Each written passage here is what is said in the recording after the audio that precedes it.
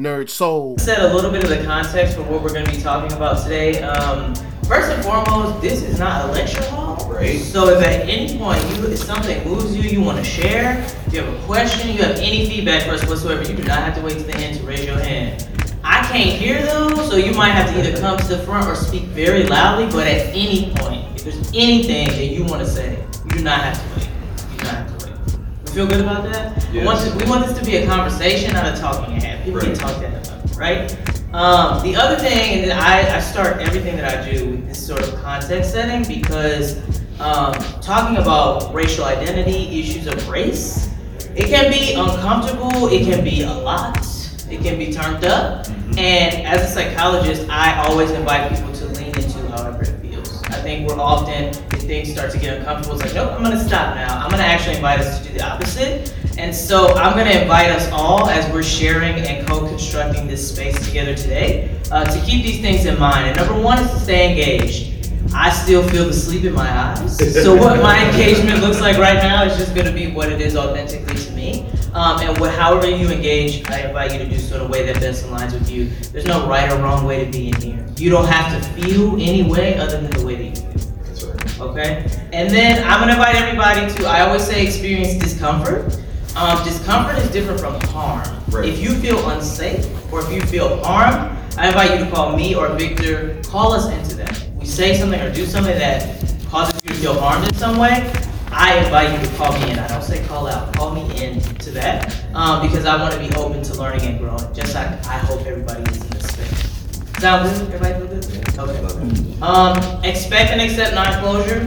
When we have conversations about any type of equity issue, but particularly about race, we're not going to solve it. We can't. We're not going to solve it in 45 minutes. We're not going to solve it in 45 years, probably, to be quite honest. And so I invite you all to lean into, you will likely leave this space with more questions than answers.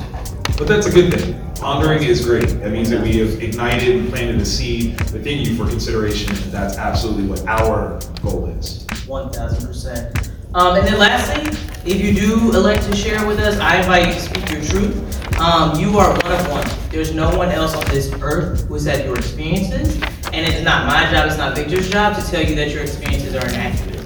It's our job, I feel like, to make space for perspectives, and your truth is your own, and it's not my job to tell you that it's not. Everybody feel good about these things? We all agree that this is a thing? Right. Here. Look real comfortable. That's right. I'm like jealous a little bit, actually. So, we're going to sort of start this conversation very generally and then get very specific as we move on. So the first thing we're going to talk about is what makes things scary. So we're going to talk about different horror tropes, and again, this is a perspective, it's not the perspective. But this perspective that I'm going to share with you all is actually from a short on YouTube called Why We Have a Hard-On for Horror. And it's from a group called, I think, Film School. And they talk a little bit about what makes things scary. And I'm just going to invite you all to think about this in the terms of lived experience. Spoiler alert, I'm going to tell you about it too, in terms of lived experience. So the first thing is the unfamiliar. So we're taught from a very early age, like stranger danger. Things that we don't understand, things that are unfamiliar to us are to be feared, right? And so what is different or what is considered abnormal is scary. So think about that. Difference is to be feared. How many comic book fans do we have? So the X-Men, that's part of their charter that because they are born different, they are feared and hated for that difference. And that's not even necessarily approaching the X-Men as a horror-based piece, but it is a generalized concept that the unknown is the thing that you should be terrified about. Definition equals safety, and lack of is horrifying. Yes. And from I'm trying not to be too philosophical, but from an existential perspective, ambiguity causes anxiety. So if we are uncertain, just as existential human beings, it makes us feel icky. And so the unfamiliar, again, it's icky, it's scary, right? Secondly, lack of control. So feeling as if, in horror, we see this, like if you've ever watched anything where somebody's like in a box, buried alive, people being trapped inside their own bodies. Possession. Exactly. Come on. I was about to say, I'm a supernatural fan, so demon possession. Come on now. That's right. Being trapped inside your own body and having no control, right? Or not even talking about physical lack of control, but just lack of control generally, right? And again, for people in the world who have no power, this is your life. Right. You have no control. On a very real level, there's politics coded into that. The idea of laws being instituted against you that you have no voice in. That is literal that, which obviously we're gonna talk about more in racial platform. Sure. I got you. And then lastly, lack of information. So when things don't go according to plan, again, it makes us feel icky. It makes us feel scared, nervous. When you are someone who has no say in what the plan is, that's terrifying, right? And again, for certain people, as they move through the world, which we're going to talk about a little bit more, this is your day, this is your life. Right. So all of these three things that we just described, to be black in America, this is your life. Right. Everything. Can we focus on the difference between the unfamiliar and then the lack of information? Those are two separate things, where the unfamiliar is a generalized state of, I don't know what this is. I have no idea what this is. The lack of information is, I have an idea of what I want, and that is being denied to me. Like, that is a very different level of terrifying as opposed to, well, we have no idea what this is, generalized fear structure versus, I had intended this, and I got that, and I don't know what to do with that. That's different. So just to kind of separate those things. Yes. And is everybody cool with where we are right now? Everybody feel like they understand? I feel like I'm teaching a class. Everybody feel like they understand? Yes. I think that talking about that difference between the unfamiliar and the lack of information, especially in the context of growing into oneself in America as an African American, you are familiar with systems of oppression and how they feel, right. But there's no definition or an explanation of, oh, well, I was talking to him, I said something mean, he hit me. Right. I know I did something wrong, but I was walking down the street and now I'm on the pavement with handcuffs behind me. I don't know what I did. I don't know what information that's real. That is very real. Thank you for sharing that. Thank you. And what I appreciate about what you just did too is that so often when we have these conversations, they remain in the abstract, like it's just something that's floating in the air. But what you just did is bring this down to the lived experience level. So I appreciate you. Yes. You might have to come. I appreciate you. Put this back down. Right. And I would be remiss if I didn't give a shout out to Dr. Stanford Carpenter and John Jennings. They have developed this term ethnogothic, which they essentially describe as I'm gonna do the Cliff Notes version, horror that reflects racism, essentially. So utilizing horror elements to reflect oppressive experiences, particularly as it relates to blackness and anti-black racism. And so I ain't gonna do no more than that because it's very academic. But if you like super nerdy and you want to read about it, John Jennings, Dr. Stanford Carpenter, just two amazing human beings who have been doing this work for a long time. Absolutely.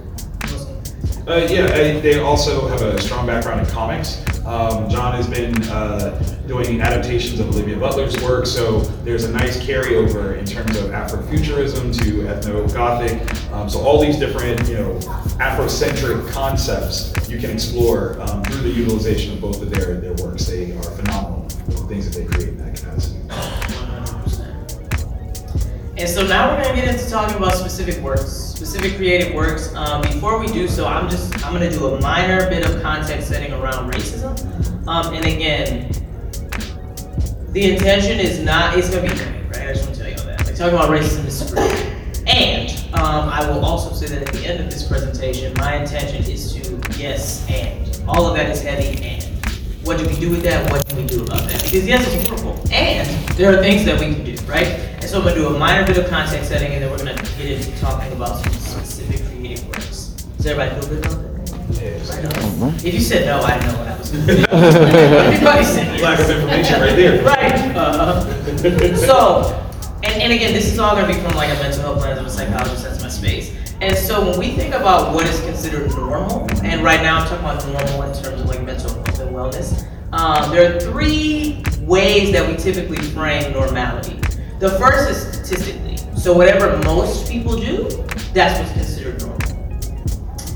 If you think about the fact that most people look a certain way, most people have a certain worldview, most people come from a certain cultural background, anything that's not that is going to be considered abnormal, right? So when we play the numbers game, like, well, more people care about this or more people think this, so that must be what's normal. That's just a whole lot of things. Yes, it is. Think about how, like, logically, it doesn't even make sense. Well, because it's super anecdotal and therefore not factual. And when you have this concept of, well, all of us agree, doesn't mean that it is absolutely correct. You know, there was a point in time where most of us agreed that we were the center of the universe. Most of us agreed that, you know, right? You know what I'm saying? Some people do. They ain't the majority thing. But the idea of majority rule in terms of information and truth is a dangerous concept, because that's where you get into the realm of propaganda, mind control, which kind of leads you to that second category of lack of control and horror. Yes. And I think to that end, the second way, again, from a mental health space that we typically categorize normality is by what the mental health gods that be have deemed as normal, right? So when you go to therapy, when I was trained as a therapist, as a psychologist, there are certain things that we want people to be able to do. We want people to have insight, we want people to be able to face their problems, like whatever, like things like that again, somebody somewhere, Freud or whoever, said this is what is ideal mental health. There are many cultures and many ways of being around the world, maybe that's not their truth, right? And so if someone comes into my office and they say that they see their dead ancestor, and the first thing I say is, well, you must have schizophrenia. I'm not making space for other ways of thinking and other ways of being, right? And so I could be pathologizing something that is just outside of a culture that I, you know what I'm saying? And so that too, logically speaking, why is it ideal that people have insight? Who said that? Even on a temporal level, that is dangerous, because things change, right? Like, there are things that Freud said that we look at now like, why are you talking? Like, what are you? Everything. Also true. But there are like medical practices where the solutions for things we would probably call sexual assault at this point. Right. And you go, what made you think that was fixing whatever it was that you thought was wrong? Yes. So temporally, even that concept changes. So try not to lock yourself into a majority rule of truth, because that's not always that. Yes. And the last piece I'll talk about before we move forward is we typically consider things to be abnormal if there are the presence of certain behaviors. So for example, a very simple example is eye contact. When you come to a mental health provider, we do what we call a mental status exam. So we're checking to see, do you understand what day it is, what time it is, we're doing all these things. And one of the things we assess people on is eye contact. So if people are not making eye contact, like, it's notable. Or if people are staring a hole into you, it's notable, right? But we understand that there are certain cultures in certain places where that's disrespectful. Don't look me in my eyes. And so again, more often than not, the presence of certain behaviors that are abnormal are those that are basically not white. You know what I'm saying? So cultures that are outside of Euro descent, right? And so again, I say all of this to say, in more spaces than not, being black is pathologized. Just being, right? Just being black is pathologized. And then going back to all that we discussed in terms of what makes things scary, being black is scary as hell. You know what I'm saying? Being black in this world is scary as hell. So, moving forward, the last thing I'll say is when we think about racism and how it manifests, right? And again, that's why I so much appreciate that you put actual like concreteness to that. Racism is not just the N-word. Right. Racism is not just mass incarceration. It's all of the above. Racism exists on 4 different levels. For many scholars, this is what we sort of consider. There's an internalized racism. So what that looks like for me is imposterism, right? Like every space that I'm in, I feel like I'm only here because I know somebody. I'm not here because I earned it on my own merit. I'm a diversity hire, right? That's internalized racism, right? Interpersonal racism happens between like person to person, is exactly what it sounds like. So interpersonal racism, the saying the N-word. Yeah. That's interpersonal racism. Right. Microaggressions, things of that nature. Can I touch your hair? It's so pretty. You're super articulate, you know that? Microaggressions. And these are microaggressions that I hear so often. You sound so smart. Dr. Vanessa Hintz. I have a whole doc. Yes. I would, like, it's really a testament as well when you hear from other black people, when you hear them say, you talk so well for yourself, and I'm like, I'm talking like you. Like, there's no difference in the way of how we speak. Like, the fact that we hold education and intelligence to a white standard is what really makes the, like, person-to-person level just a little bit more hurtful, especially within your own community. Very true. Yes. We could say that. Yes. I'm gonna throw out some humor with mine. A person who do not know me, I'm from Baton Rouge. You know, we have certain ways of talking, especially here from New Orleans. I was doing budgeting, so you know, you have to be very professional, very succinct, and all that. And this guy, oh my God, he was one of the worst clients. He was like, "Man, you sound like a white boy from Iowa." I'm like, "What?" Wow. I was like, "How you get so particular?" Then he met me. He was like, "Why you?" Like, I was like, "I'm doing my job." I'm like, "Excuse me." What do you want to do? Yes. Oh man. Yeah. You talk about interpersonal code switching and those people that either are against the concept of it and want to berate you for it, or don't have the skill set for it and don't understand it. That's a big one. That's borderline institutional, because the way that it plays out, it's more of a cultural blanket. Yes. That some people can ride with and some people can't. Yes. Personally, I think it is almost an aspect of being bilingual, which makes it more of a benefit to be able to do that. But say it loud. You know, I always say code switching is my superpower. Code Right. switching is a superpower. And again, what makes it horrible is that we shouldn't have to do that. Truth. I shouldn't have to straighten my hair. Absolutely. I shouldn't have to deal with these shenanigans up in here, right? And so again, when we're thinking about racism as we move into talking about these different works, remember that we're not just talking about hurtful language. We're not just talking about I don't feel good about myself. We're talking about all of the above. We're talking about a holistic experience. So as we move through these different works, I'm gonna ask for a show of hands. How many people have seen Get Out? How many people watch Get Out more than once? Damn, y'all tight. I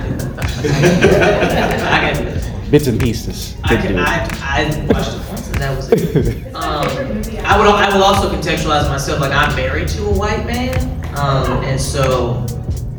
She's looking at more Justin like that. Right, I was like. Bring out a teacup. I dare you. Bring out a damn teacup. My question is, how strong was the side eye after that movie? Give it to it. What you mean? It's a She didn't stop. fact. Like on a scale of like after Drago killed Apollo Creed or a scale of Roots, like how mad?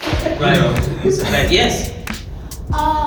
Since you said that you're married to a white man, my partner is actually a white man, and I relate so personally to this movie because very frequently during holidays, it's just all white space, and I'm the only person of color in the room.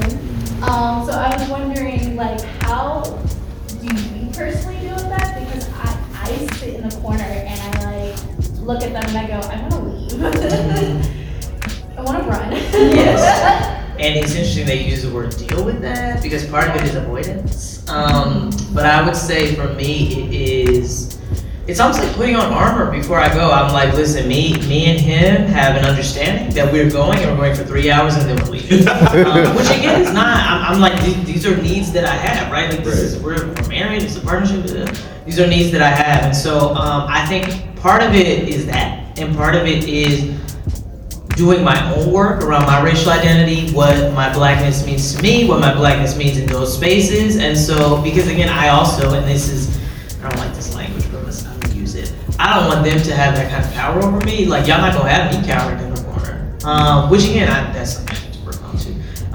And so for me, it's a both and. It's one, doing my own internal work about my blackness, what that means, how to navigate this, and then we have partnership. So I'm gonna need you to support me in this because you know this is turned up and it's awkward AF for me. Thank you for sharing. I appreciate it. Absolutely. Thank you for that validation. Of course. Anytime. Did I say another thing? So I was about to say, I thought this was when the theater was like an all black audience, except for like 2 white people. Oh, wow. Like the funniest experience of my life.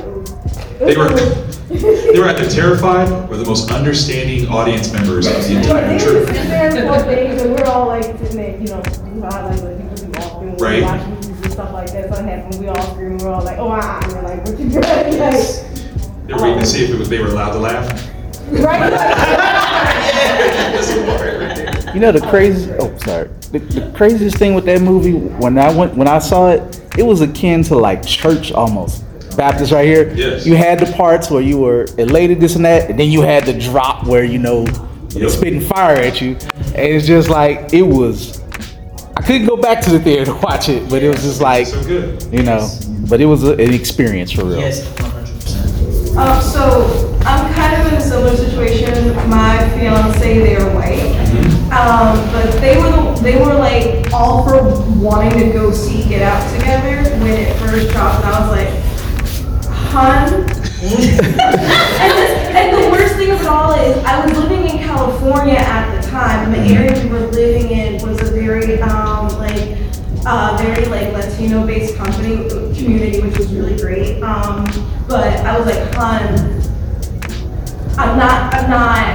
Are you sure? Right. So like we go and see the movie. I'm experiencing everything because literally months after I went to go visit their family, and it's really awkward when you are, like, as you said, when you are being the only black person in a majority white space, especially knowing when some of them are hard right Republicans. And one of them, and their stepfather actually has a Trump 2024 flag in their garage. And I was like, and they were very comforting in the fact of whenever you are ready to go, say the word, we can leave any point. Right. But at the same time, I was like having this internal conflict of, I appreciate you trying to be a shield for me in this, but at the same time, I also need to let people know I'm not gonna shy away from you just because I'm black. Right.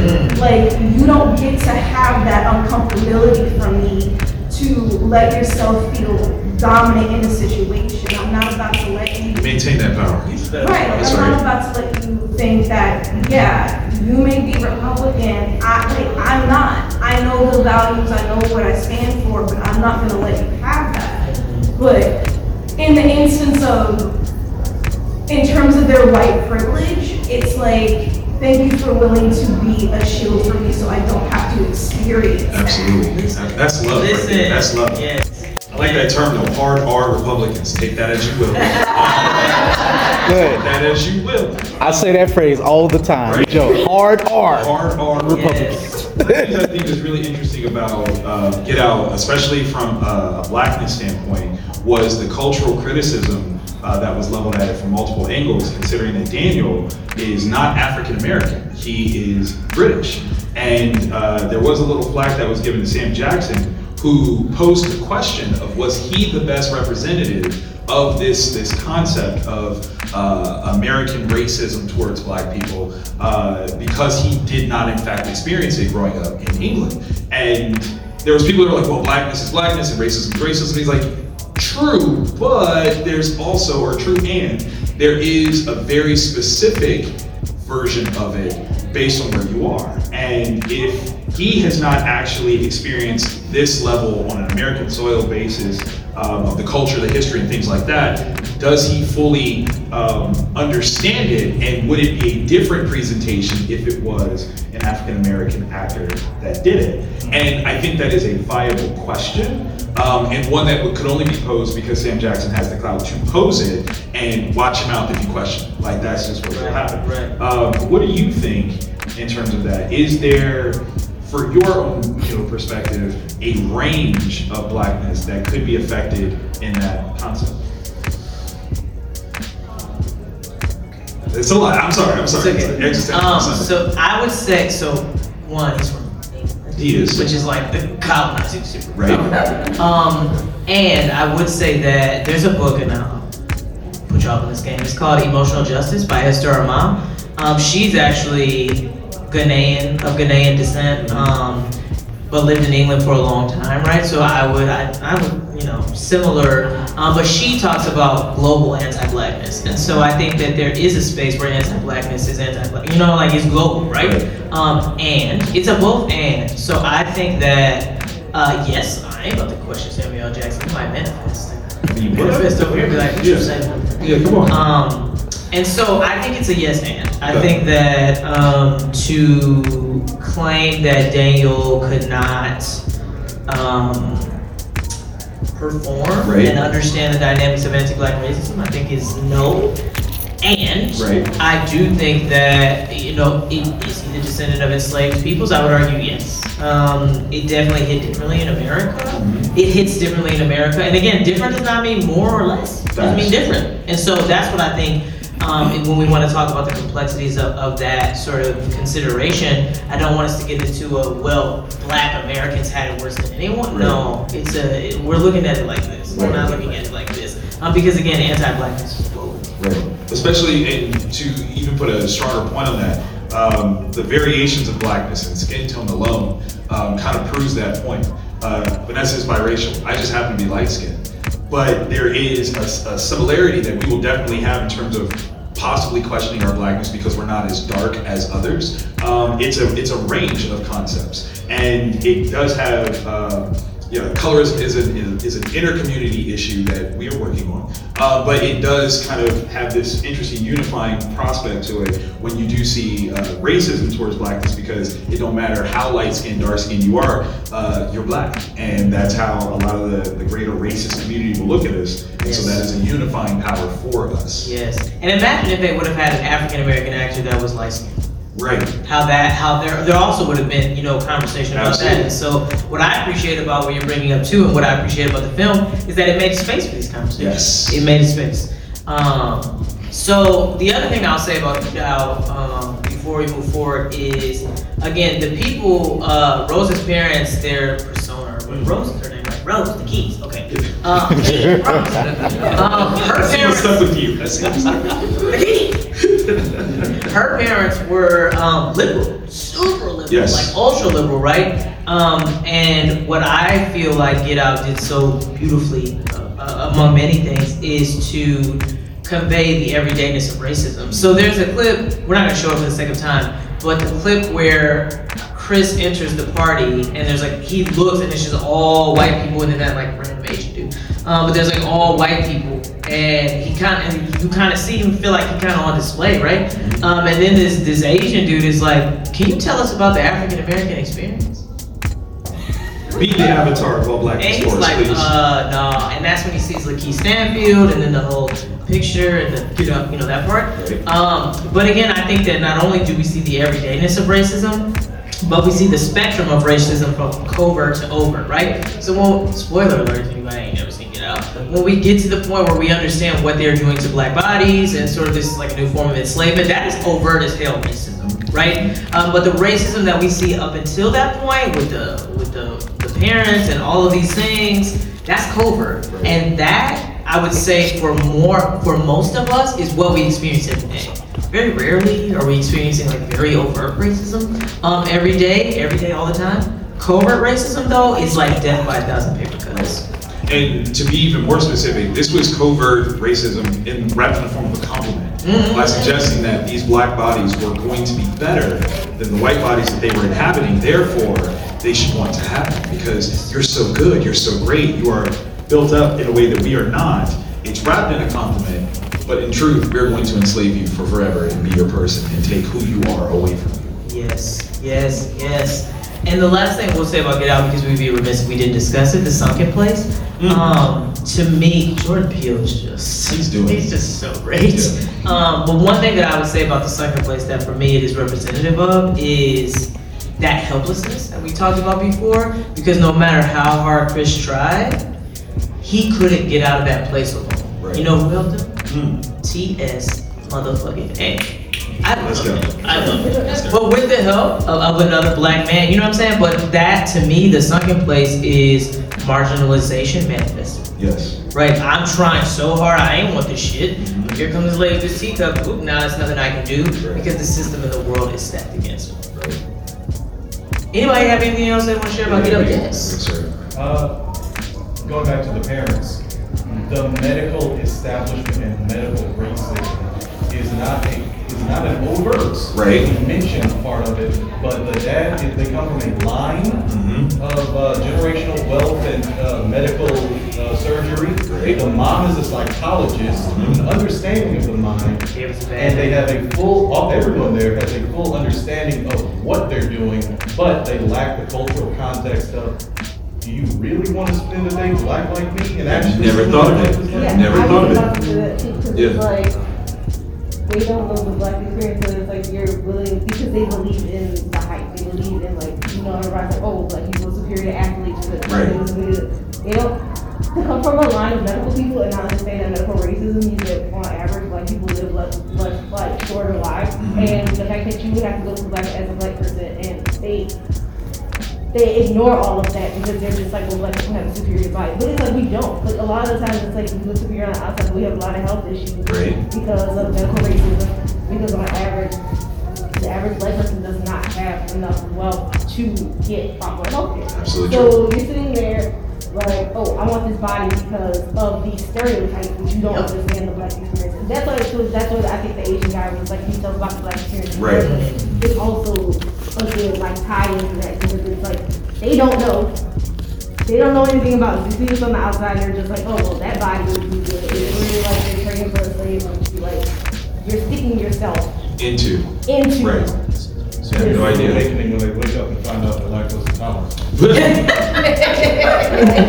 I'm gonna run faster, right? Not necessarily. Love it. Awesome. Thank you all for sharing the conversation with us. As I mentioned, we're not going to show the clip for the sake of time, but we're going to move Lovecraft Country. Come on People now. sing Lovecraft Country? Who has read Lovecraft Country? Okay. Who watched Lovecraft Country more than once? Y'all tight, y'all gangsters. Yeah. Like, Couldn't quite finish it, but what I would It say, took me out just, too much. just sort of introductorily about Couldn't get Lovecraft past it. Country is, for me, Couldn't get past the baby part. The baby. the take-home message is that racism is scarier than any monster you can think of, like any monster, right? And just a couple points I'll give, and then I'll turn it over to you, Victor. But one thing we see in Lovecraft Country, which again, I'm sorry, spoiler alert, the white people have all the magic until the end. But the white people have all the magic, they have all the power, right? The first episode of Lovecraft Country, we see that sort of escape from the sundown town, that whole scene, anxiety on a million, right? We see the experimentation, you talked about medical racism, the entire field of obstetrics and gynecology is what it is today because enslaved black women were operated on without their consent. The father of gynecology was a slaver, right? And so we see that in Lovecraft Country. I think that was episode 3 in the house with all the spirits that came back to like mess up the scientist dude who was experimenting on black bodies. But we see that now. We saw that then, right? We also see in Lovecraft Country that unchecked power often leads to racialized violence.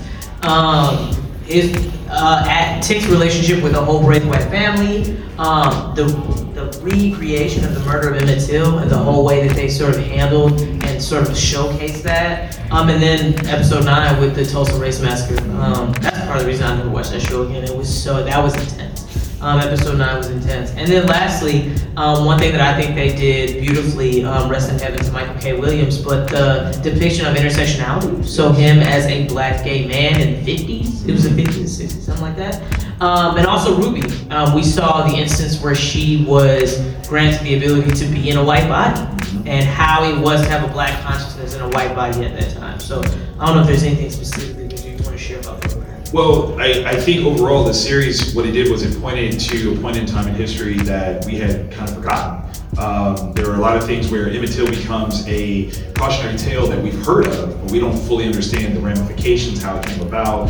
We just know that this happened, point start, point end, not the road travel and the turmoil that was built around it. Leading into the Tulsa Massacre, we have to kind of point at the Watchmen show as well, both kind of hitting around the same time and pointing at this specific, or this spotlight on this specific event in history that so many people had never heard of before. And when you have two different, forms of communication media highlight the same thing in a very relative short amount of time, you go, is this gotta be real? Like, two different people didn't magically decide, hey, we're gonna talk about this, but to see the ramifications of it all and tie the entire history together is actually quite beautiful.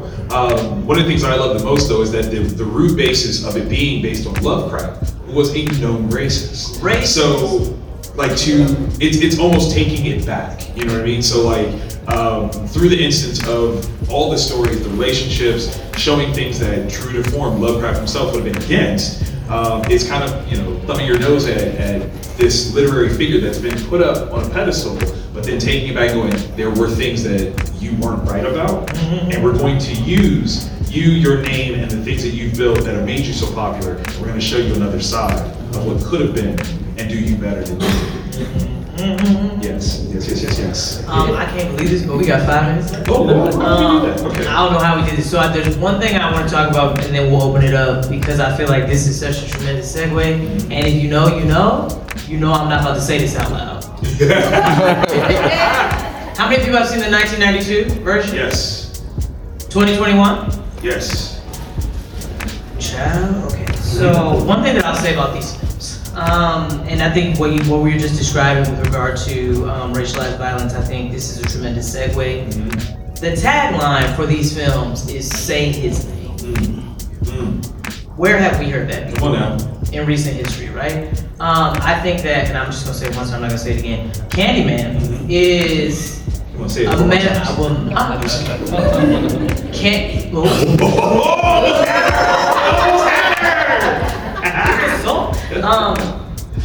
He is a manifestation of all of those who have died at the hands of systemic racism, right? And uttering his name brings on all of this horror, right? Which really is Acknowledgement. I was with you. I had you. facts, though. Yes. Facts. And I think that, and for me, the first film, I think especially, but I think they did it well in sort of the second film as well. And I'm not talking about part 2 or part 3. Right. I'm talking about 1992 and 2021. Right. Who is the monster? Who is the monster? Because even when OG Tony Todd, when he was stalking Ellen, right? Who was the monster there, right? Ellen that came all up into the hood trying to do a dissertation, a thesis, whatever. Right. Just stirring up stuff, right? You know what I'm saying? And then I think in the second film, once we get to the end and we see this story, it's that, to me, that is the takeaway message. Who is the monster here? Is it him? I would say no. Yes, please. Thank you. Sorry, something about what I've realized when it comes specifically to Black horror films is that it is really interesting overall watching, and I don't want to say superstition because it's not the correct, it's not the right term, but it's the word that's popping into my head, of watching how Black people interact when it comes to the spirituality of everything. Because when it comes, for me, for Lovecraft Country, when I watched it, it was so interesting to break down. Especially me being a theater major, but also at the same time just loving to break down TV shows and films to its basic themes. And then watching Get Out, it's very much like a big thing, especially that I've noticed in a lot of African mythology, is that names hold so much power. Absolutely, they do. Names hold so much power, and I think that it says something that we feel as Black people when we feel a connection with somebody, that we're willing to give them nicknames or love it. There's a power that is invested in that. And so watching Black horror films, especially that film, we all understand it. We're we don't say that. Right. We don't say that. Because we know the power, we know the weight that it holds. Meanwhile, though, you have much of what he stands for. When you say, when we see the name George Floyd, we know automatically that is a name that holds power. That is a name that holds significance, and that it is a name that should not be forgotten. So having this whole big culture is integrated into black horror films is honestly just beautiful. Love it. I love I'm about to throw a shoe. Do it. It's I'm about to throw a shoe. You're allowed. I'm gonna get to you in one moment. I'm just gonna go through this really quickly. Don't get dizzy, I'm gonna name these movies that we was gonna talk about, but we talked too much. So, and then I'm gonna make sure you have our contact info. So, nope, not that one. People on the stairs. Y'all better come on, people on the stairs. Classic. So amazing. Tales from the Hood. That's right. That's right. I better come up with This this. week we'll have to do a new episode of About That podcast. About this here. This is Night of the Living Dead, 1968. I wasn't there, but fast. It was good. More recently, The Black. Oh, Yeah. But y'all got to listen to the podcast. Y'all can jump on over there. Again, I wanna just. I'm not gonna go really quickly through this. But again, why this matters. I'm gonna just end on. Sorry, don't. I'm in on this because I got a podcast. And I be talking about this. Celebrate it. So if you loved anything that we said today, I have stuff up here for you pertaining to the podcast. But what I want to sort of end this with, because we talked a lot about the heaviness and the trauma. An understanding of that trauma is required to do differently, right? And the reason that I do this, the reason that I call Victor in to do this with me as well is we have the ability to build a capacity for empathy by sharing these stories, by saying names, by talking about these things, right? So if there's anything that you take from this, it would be that, right? It would be that we have the capacity to do and be different and to acknowledge pain, acknowledge hurt, acknowledge suffering without just acknowledging our own. Right. You know what I'm saying? And if there are any words of wisdom you'd like to use. Yes, as you said, the reason why we talk about this is because we understand inherently that the main communication device that we've used as a species to inform ourselves are stories. And we need to have more of a hand in the stories that are told about us and the stories that we tell to ourselves about ourselves. That is such an important thing that we are now understanding on both a cultural level, racial level, philosophical level. If you want to change what other people's stories about you are, you have to have a hand in how they're told. So we're going to look at even more of this in the upcoming, years, I'm sure, of how folks that are marginalized are telling their stories, how they're framing those concepts, and getting the rest of the world to understand them through their own eyes. Thank you all so much. Absolutely. I appreciate you.